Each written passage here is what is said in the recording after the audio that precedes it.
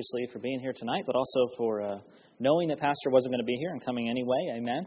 And thank you to everyone that chipped in, helping out with different things, and with our janitor, beloved janitor, Stephen, being out of town. And we really appreciate that very much. Now, you know the rules. When we get let out early, we don't tell Pastor, right? Okay, now we start recording. Okay, so I was looking at the time clock. We should get out of here before 8:30, so you should be home. I don't know how long it takes to get home, 9:30. So they're an hour behind us in Oklahoma, so that'll be about 8:30. So you might be able to catch the tail end of the graduation, actually see the students walk the aisle. You might even catch the tail end of the commencement sermon. So that's heartlandbaptist.edu, heartlandbaptist.edu. And if you want to catch that, they live stream it over the internet, and that's at the church. So, and if it's not working, I apologize, but you know how that goes. Well, it's been a gloomy day, hasn't it? I mean, it's gloomy. Look at it. It's been overcast all day. It's rained on and off, and there's just things going on today. I don't know if maybe any of you are feeling that, but praise the Lord, the light's on in here, and I hope to shine the light tonight with the message a little bit. But maybe it'll be appropriate for this time. So if you have your Bibles, turn to Romans chapter 5. Romans chapter 5. And while you're turning there, I freely admit that this sermon is a bit of a plagiarization of Pastor Montoro's sermon that he preached actually from this text about 6 weeks ago.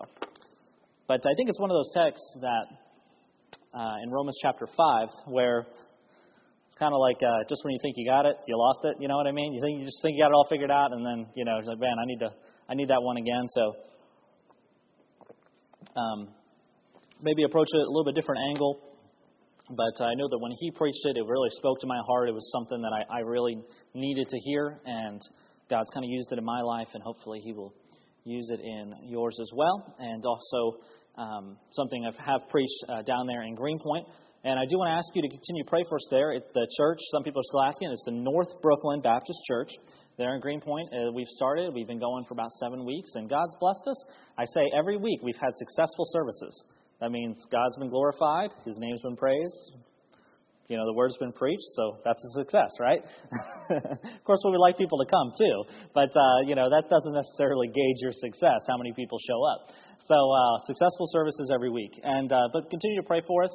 The numbers are obviously kind of low. It is kind of disappointing. We've had one lady be faithful just about every week that she can, and some other folks come in to check us out. So just pray for us. We've got different things going on. We're passing out tracts, obviously, passing out the John and Romans that we assembled, trying to talk to people out on the street, different times of the day, going to different places, just trying to catch people, hanging up some signs in different community areas where people, kind of check those things out. As God provides some funds, then we're going to try to put some little ads in some of those, freebie newspapers that get passed out in the subway, things like that, and kind of just let people know that we're out there. And that's important. Sometimes you can be close by and never even know that a church is there, or churches, it's closed most of the week. People sometimes don't know what's going on. We're going to try to have a little open house. We might be able to get it in this Sunday afternoon, although it's doubtful, but next Sunday for sure. Kind of like a 1 to 5 on a Sunday. We have a lot of foot traffic that goes by our building on Sunday, but not during the week. Because there's some stores that are open on Sunday, so we're going to hang up some signs out on the street and let people know, hey, we have an open house, and have coffee and refreshments, and just kind of let people meet us. And then I've been, hanging up a sign when I'm in the office, letting people know, hey, come on in, have coffee, meet the pastor. And no one's taken it up on me yet, but I've only had it up for maybe 6 hours total. Just started this week, so just pray for that God will give us opportunity to meet folks. Met people in the building. Just Sunday afternoon, we dropped everybody off. I came back to the building. I was a little unorganized and forgot the piano, and I ran back to the building, and there was this guy walking with a cane, and I thought, maybe I'll just tell him that there's a church here. He looked like he lived in the neighborhood. And met him. Turns out he was a retired police officer. He's lived in Greenpoint for like 20 years. He lives literally right down the block on Noble Street. And this man has an incredible story. And he's out of church, and he knows he shouldn't be. And so pray that maybe he'll come this Sunday. His name is Terry. And I do have an opportunity to follow up with him since he lives so close. But just God's opening doors. And if you could also pray about this Sunday. We need all hands on deck to pray, assuming that the meeting still is on. And if it's not, well, that's okay. Your prayers won't be wasted. Just continue to pray. We're going to meet with the man in charge of the old Baptist church building that we've been talking about on Noble Street. And he's willing to sit down and talk with us. So that's an answer to prayer. That's a big answer to prayer. So pray for us about that if you would. And Pastor is going to preach. Now, keep in mind, he's going to drive all the way back from Oklahoma Friday, Saturday. He's going to crash land here Saturday night. He's going to preach to you, his heart out, all Sunday morning. And then he's going to jump in the van and drive down there for a 1:30 meeting in Greenpoint. Okay? So you really need to pray for him just for strength of mind and body and everything that's going on with that. He will be doing most of the talking because, I'm just some young punk to them. I don't know anything, right? And but he's been there, done that, and, what has been done to this building in Greenpoint needs and much more. So I think this building was built around 1910. The building in Greenpoint was built in 1863. Okay, so it is an old building, and it needs a lot of help. But it's a chance to rescue something that is really a piece of history. And it would be to the glory of God if it be His will. So just pray for that meeting, if you will. Now, Sunday night, I hope to have some good news about it, but it won't be like we've got the building site news. It'll just be a step in the right direction, okay? So just pray for us about that. The process will continue the way God would will it, and that it would be done to His glory, and that we will speak very wisely Sunday afternoon and conduct ourselves well. Well, Romans chapter 5. Romans chapter 5, and we're going to read the first 11 verses. Very familiar passage. Therefore, being justified by faith, we have peace with God through our Lord Jesus Christ. I think I'm going to read that again. I wasn't paying attention. How about you?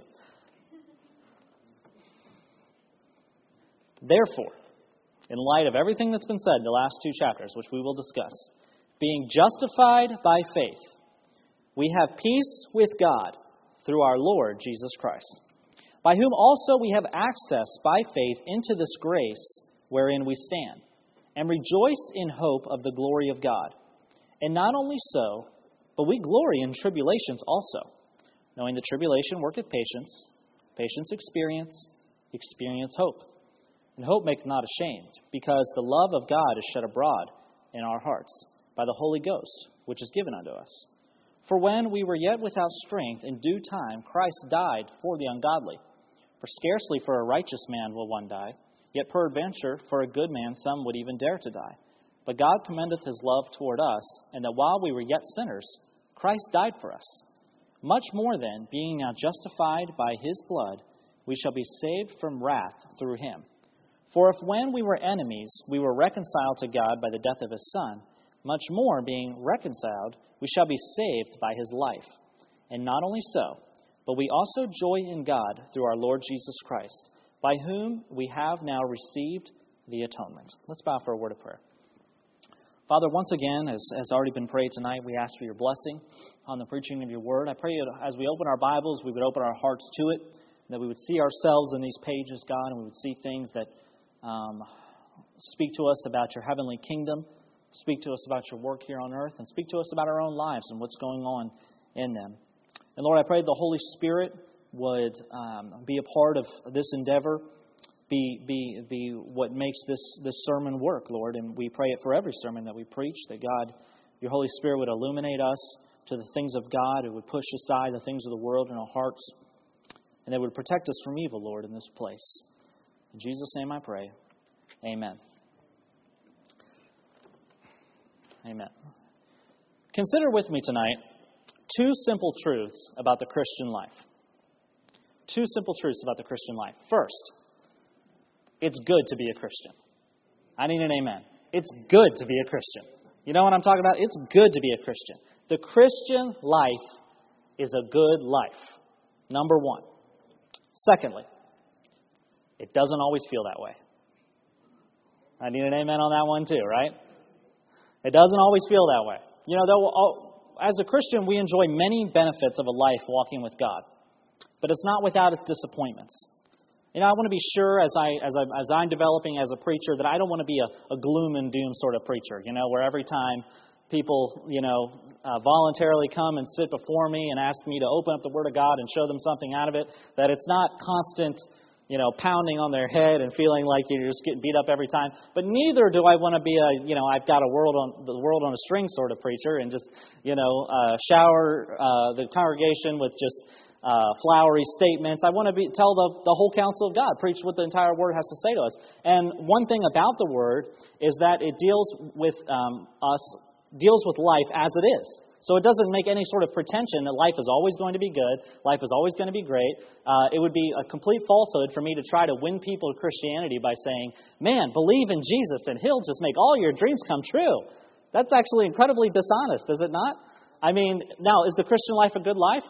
Oh, yeah, absolutely. And I can say that with 100% confidence to someone. But I can't make the claim that it's always going to feel good. That would be dishonest. That would be preparing someone for, that would be, a promise, a check that I can't cash, or that they can't cash, in terms of a promise from the Word of God. And life can be that way. You can start a day praying for a blessing and end a day praying for mercy. You can start a day reading your Bible and end a day reading a notice from the IRS. I mean, life can start, days can start good and then they can end bad. But I believe, based on the text that we have just read, that the way we deal with the pressures of life is by bringing what is good about being a Christian into our bad situations. So it's not just that we have, the Christian life is a good life, man. When we're at church, everything's great. But then out here in life, man, we have to just struggle on. No, we need to bring what's good about being a Christian into our bad situations, into the pressures of life. So we do that so that when the pressure of life when pressure comes into our lives, we can trust God's love will preserve us through the trial and teach us what we need to learn to help others. I'm going to repeat that again, and that's what we're going to be talking about here tonight. When pressure comes into our lives, we can trust God's love will preserve us through the trial and teach us what we need to learn to help others. Let's look at that here from Romans chapter 5. And I would ask you tonight, what makes the Christian life so good? If we were to give a defense of it, what makes the Christian life so good? Well, let me submit to you, firstly, from our text here in verse 1, that the first thing that makes the Christian life so good is that, number one, we are justified. We are justified people. Chapter 5, verse 1. Therefore, being justified by faith. We have been made, we've heard that phrase defined many times, and I think a clever way that we've used many times but still works is God makes us just as if we never sinned. That when we believe in the Lord Jesus Christ, when we take His blood onto our account, when we step into the courtroom of God and say, I have nothing to plead, I have nothing that I can give, I am guilty before your law, but we receive for ourselves the blood of the Lord Jesus Christ, we take that upon ourselves, and God cleanses us from all sin, we're made justified, made right in the sight of God. That's one of the things that makes it good to be a Christian. That we don't have to walk around with a big, heavy load of guilt on our backs. And boy, if you've ever met a new Christian, if you've ever won people to Jesus Christ, I would encourage you to do that and just make yourself available to that. It's not something you can do necessarily. It's something that God does through you and He works through in people's hearts. But when you are able to see someone get saved, or maybe you remember from your own salvation experience, you hear this phrase said all the time. It feels like a weight has just been lifted off my shoulders. I'm telling you, nothing else does that like the Holy Spirit of God. And that's because our conscience has become clear from the guilt of sin. The consequences of sin, yeah, we still got to walk through those. What we sow, we also will reap. God's not going to change that law that He's put into the world. But when we're justified before God, it is an amazing thing to know in your heart that, wow, the Creator of the universe, the Almighty God, I can stand before Him absolutely right in the blood of Jesus Christ. And when He looks at me, He sees the righteousness of Christ. That's what He dealt with here in chapter 3 and 4, specifically with the faith of Abraham. And He talks about how Abraham believed God and it was counted to him for righteousness. Abraham had faith in God's plan for righteousness, which was through the Messiah, Jesus Christ. And we too, the same way. We have faith in God, not in our own righteousness, but in the righteousness that comes by faith through the Lord Jesus Christ. And so when we do that, the Bible says we're justified by faith. It's an amazing thing. Justification, we're made right in the eyes of the law. let's see, verse 24 and 25. I'm not sure. Oh, yeah, let me show you verse 4, or chapter 4, chapter 4, verse 24.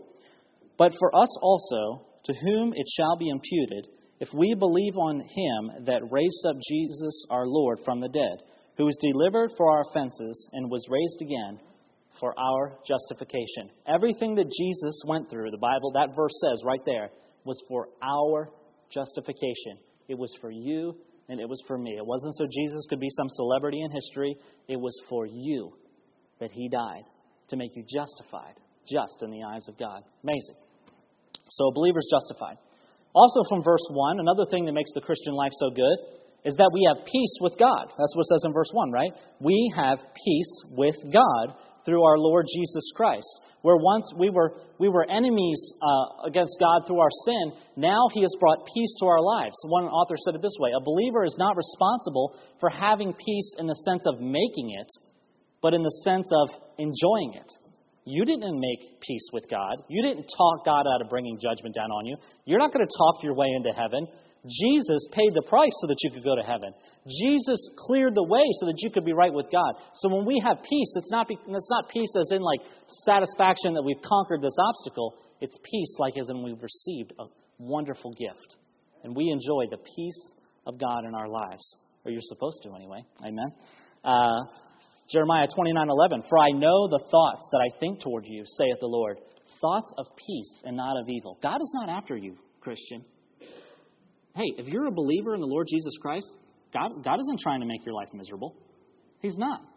Sometimes we do that all the time, and I'm not blaspheming here, but we at times we say, oh God, or idos mio, or we throw that phrase out there like, why are you doing this to me, God? God's not trying to do anything to you. He loves you. You're his child. What kind of a cruel parent would twist their kid just so that they could feel pain? I mean, that's not how God is. He loves you. He has peace.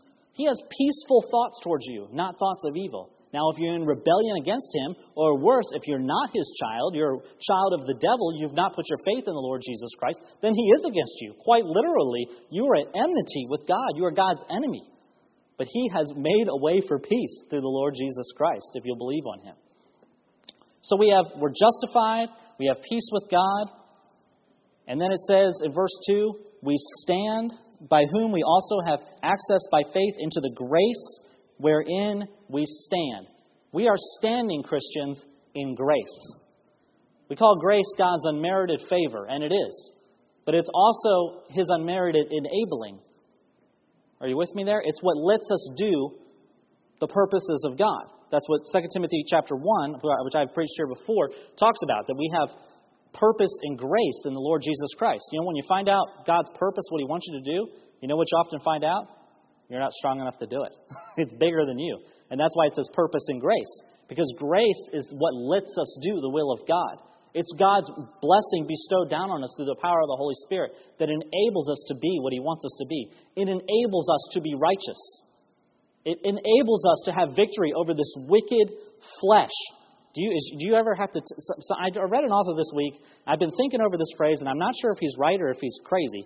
But sometimes brilliance kind of teeters that line, doesn't it? Where he said the problem with... He says the psalmist would talk to himself about his problems. You read through the Psalms and you hear that he's he talks to his flesh, he talks to his enemies, he's talking to himself. I think maybe there's something to that. Do you ever sometimes have to talk to your flesh? Tell yourself, get out of bed. No, don't eat that. You're battling against your flesh, and it's a battle you can't win except by grace. And that's that's God's gift to you, child of God. That's a gift that he gives to his children. That's an amazing inheritance. You ever wish you were the child of a very rich person? That you had a big inheritance? I think I live in a neighborhood that's got a few people like that. Children spending their inheritance. I don't know. I advertised this sermon on our website, so hopefully nobody heard that. Not trying to be judgmental, but sometimes some people think that, man, I wish my parents had just struck gold. Or you get on the Ancestry.com and you're trying to find, maybe there's somebody in my family tree that has some fortune that I'm entitled to or something like that. And you're looking through there and you're thinking, man, that would be neat. I'm telling you, if you're a child of God, you have got a rich inheritance. Your Father has given you from all the treasures that he has stored through all of time, amazing grace to fulfill His purposes. We stand in grace. I don't know what you stood in today, if it was in your own strength and your own frustration, but what you could have done today, and what we all could have done today, is stand in grace. And if you're a Christian, I hope that you will endeavor to do that the rest of this week. Stand in grace. It's there. It's yours to have through the power of the Lord Jesus Christ. And then it says in verse 2, not only are we justified by faith, not only do we have peace with God, not only do we stand in grace, but it says we have hope. Look at verse 2. And rejoice in hope of the glory of God. We have hope. Man, what a blessing. And so there's kind of three main thoughts there.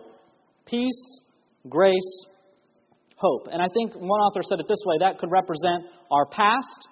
In other words, God has given us peace from our past through the Lord Jesus Christ, through the forgiveness of sins. And then we talked about grace. That's the present. That's how we live day by day, is through grace. And then the Bible says we have hope. That's our future. That we have hope in the glory of God. We have hope that this crazy, crazy world is not going to go on like this forever. I don't know if you knew that or not, but it's not going to go on like this forever. This world had a beginning, and you can be sure it will have an end, either through your own natural death or when God decides that He's going to set off a chain of events that is going to begin the end times, the end of the world. But this world will have an end, and it's not going to be, like Open Time magazine. Here's the world 50 billion years from now, and it's a big red rock. No. God had the beginning of the world all planned out, and you can be sure He's got the end of the world planned out as well. And so we can have hope in the glory of God. We can have hope that when we think God is receiving no glory in the world, no, men don't look up to Him, men don't fear Him, men don't respect Him, people don't listen to Him, we have hope in the glory of God. God's glory is going to be revealed to all of mankind in time. You know how He decides to reveal it right now? You. Me. Through His children. The kingdom of God is where? In this building? It's in us. The kingdom of God is in us. But we have hope of the glory of God. So you should be proud about these things, the peace, the grace, the hope, in the right sort of way. Proud. Yes. Yes, Pastor Mike, I'm with you there. It's good to be a Christian. Amen. These truths should encourage you, make you say, that's great. If you have all those things, then life will be awesome. But Paul has one more thing to brag about. He's bragged about peace. He's bragged about justification. He's bragged about hope. But now he's going to brag about something that he considers the crown of all these things. He's going to brag about tribulations. Tribulations. Isn't that something to be proud of? Tribulation. A little unusual. I think Paul's good at setting them up and knocking them down. I mean, he does that a lot in his writings. That's what it says, is it not? Look at verse 3. And not only so, but we glory. Like we glory in our hope, glory in our justification, glory in grace, glory in faith. Not only so, but we glory in tribulations also. When life gets tough, we glory in that too. When life has pressure, that's what that word literally means. Tribulation, pressures. Read a few dictionary definitions. An oppressive state, oppressive. Ugh, what a word. An oppressive state of physical, mental, social, or economic adversity. The word literally, I love this definition, it means squashed. You ever felt squashed? You know what I'm talking about. Man, whoever wrote that dictionary, I like that guy. Squashed. Sometimes we feel that way. Life has just got pressure on us. I think about today, just feeling a little squashed.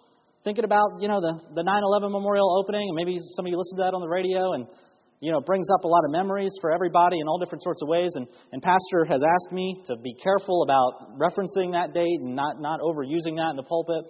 But, just when we're thinking about these things, just the pressure of life just kind of comes down on us. And maybe you're thinking about the state of your checkbook, you're thinking about the state of your family, you're thinking about, and all these things are legitimate concerns. You're thinking about your own well-being, your physical well-being, and we can just feel pressured, like we're in tribulation, like we're squashed.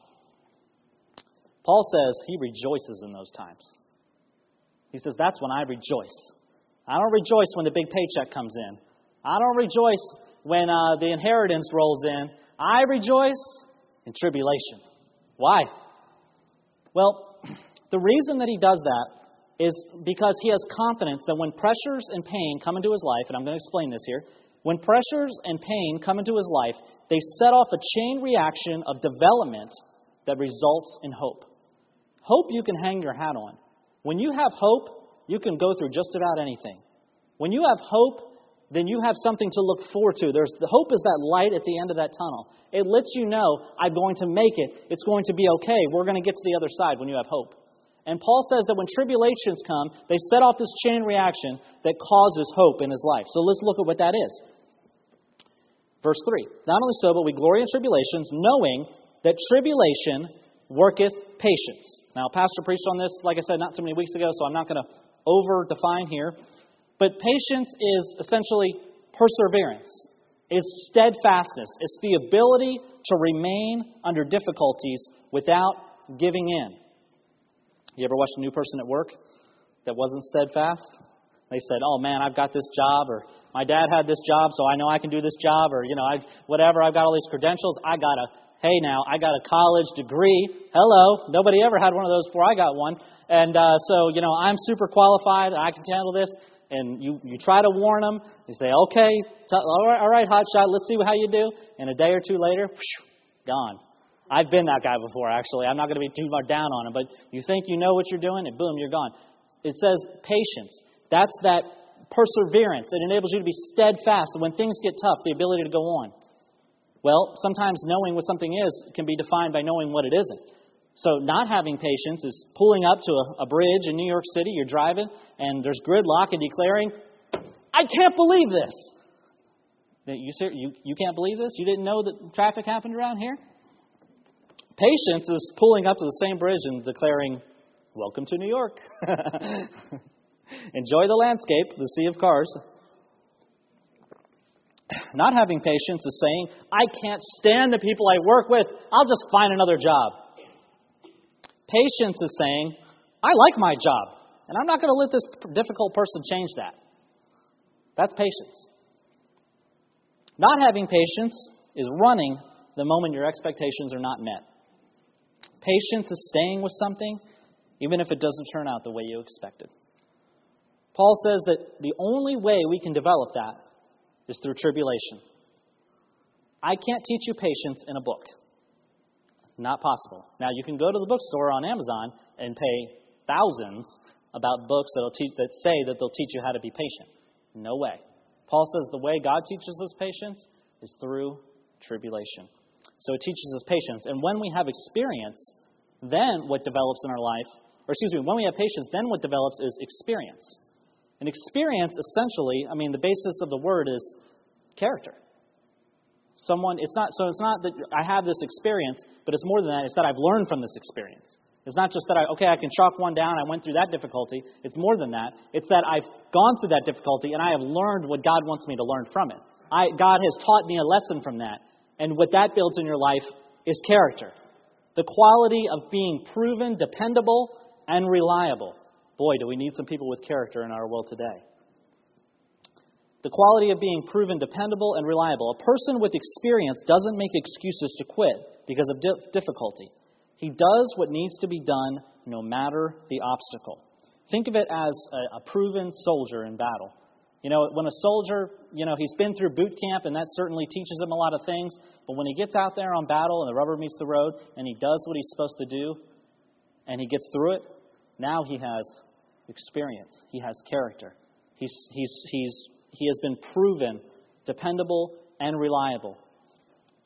Sometimes you see these men walking around. I saw actually a couple today. Some men wear them all the time, some just on the weekends, some for special holidays, but they got these black caps with the veteran of this war. You ever seen those? And they got the vest on or something. Those are some good people to meet. If he's in line with you in Starbucks or what coffee shop, then maybe you ought to buy him one and talk to that person. I'm telling you, those people, you know what they have? Character. You don't get to wear that hat on your head just because you got through boot camp.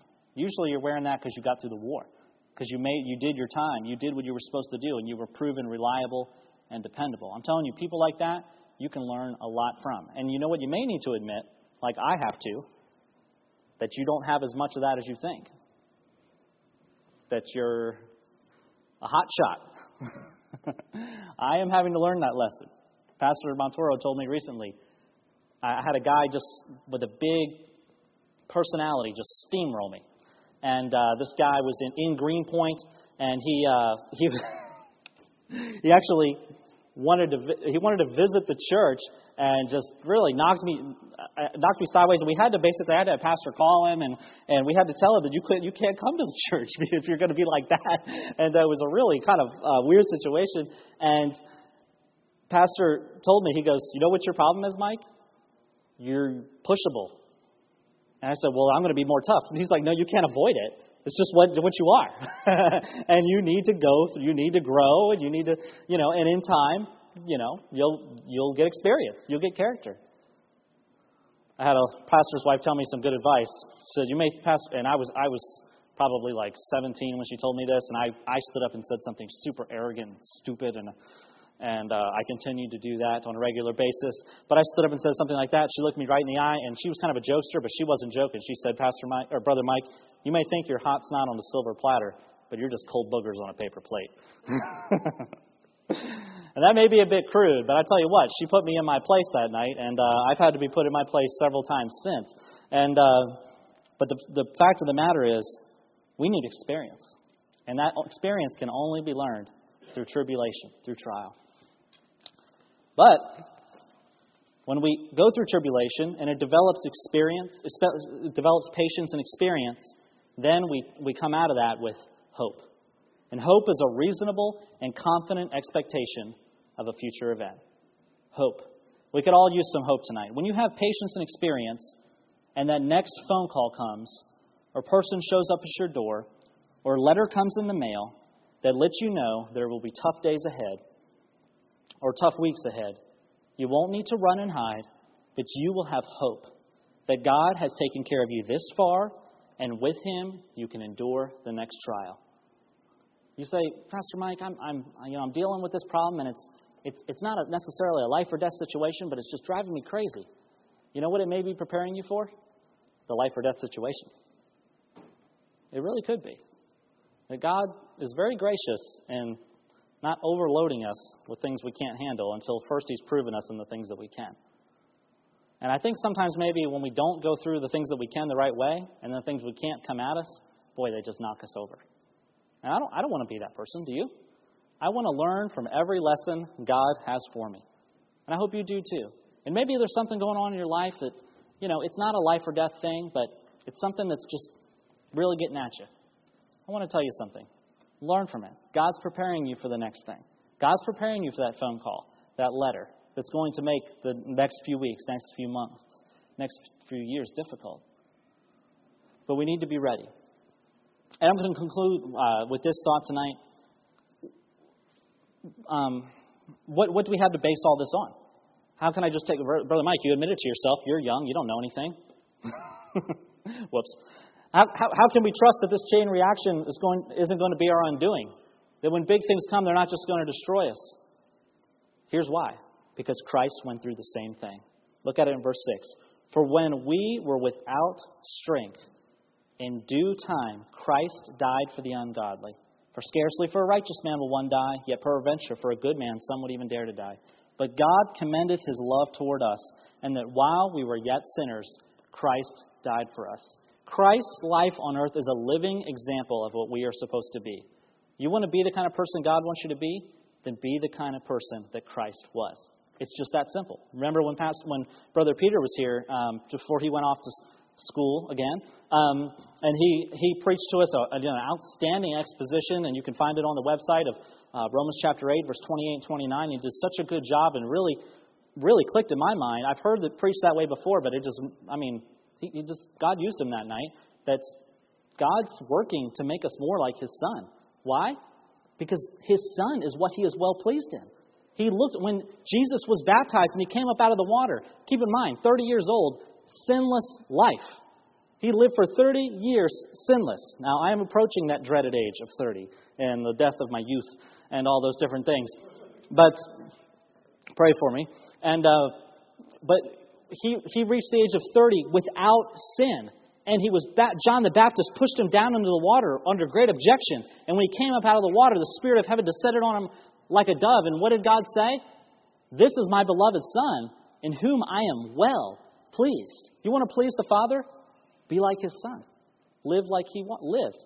And remember all the three things we just talked about. Patience, experience, hope. Remember Christ.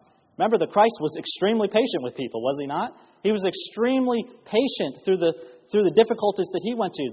He was patient through His tribulations. He was patient through His temptation with the devil. He was patient on the cross.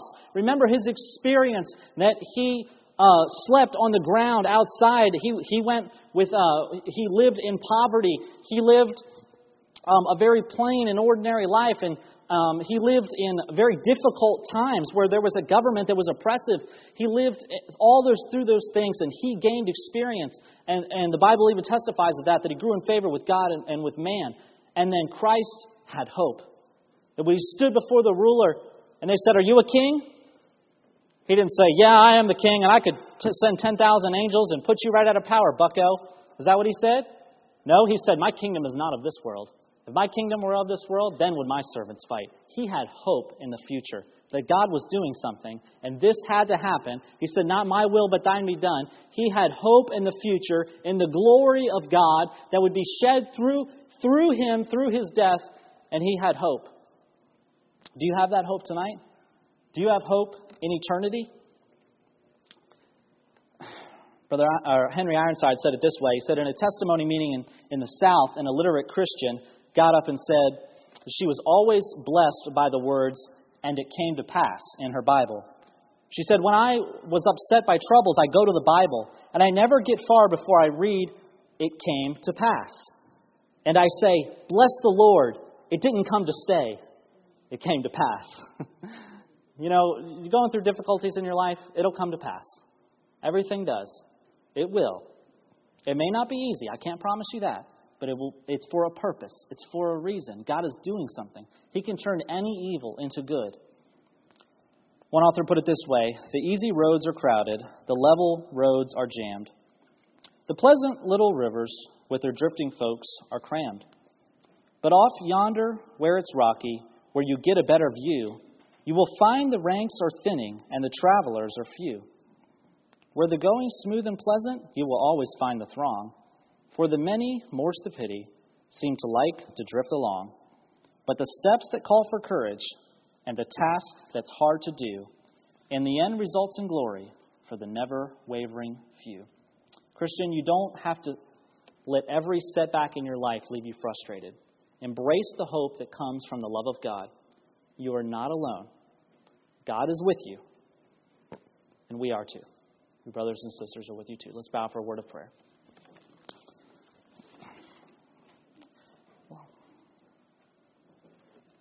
As the piano player begins to play, have just a moment of invitation here and we'll be dismissed. We're right on time tonight. God's spoken to you about something in your life. I'm not saying be afraid of tomorrow. No way. That would be foolish. I want you to be ready for tomorrow.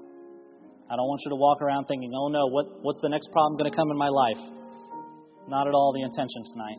I just want you to be ready for when that comes. And again, I want to be careful with the illustration and sensitive to the issue. But the truth of the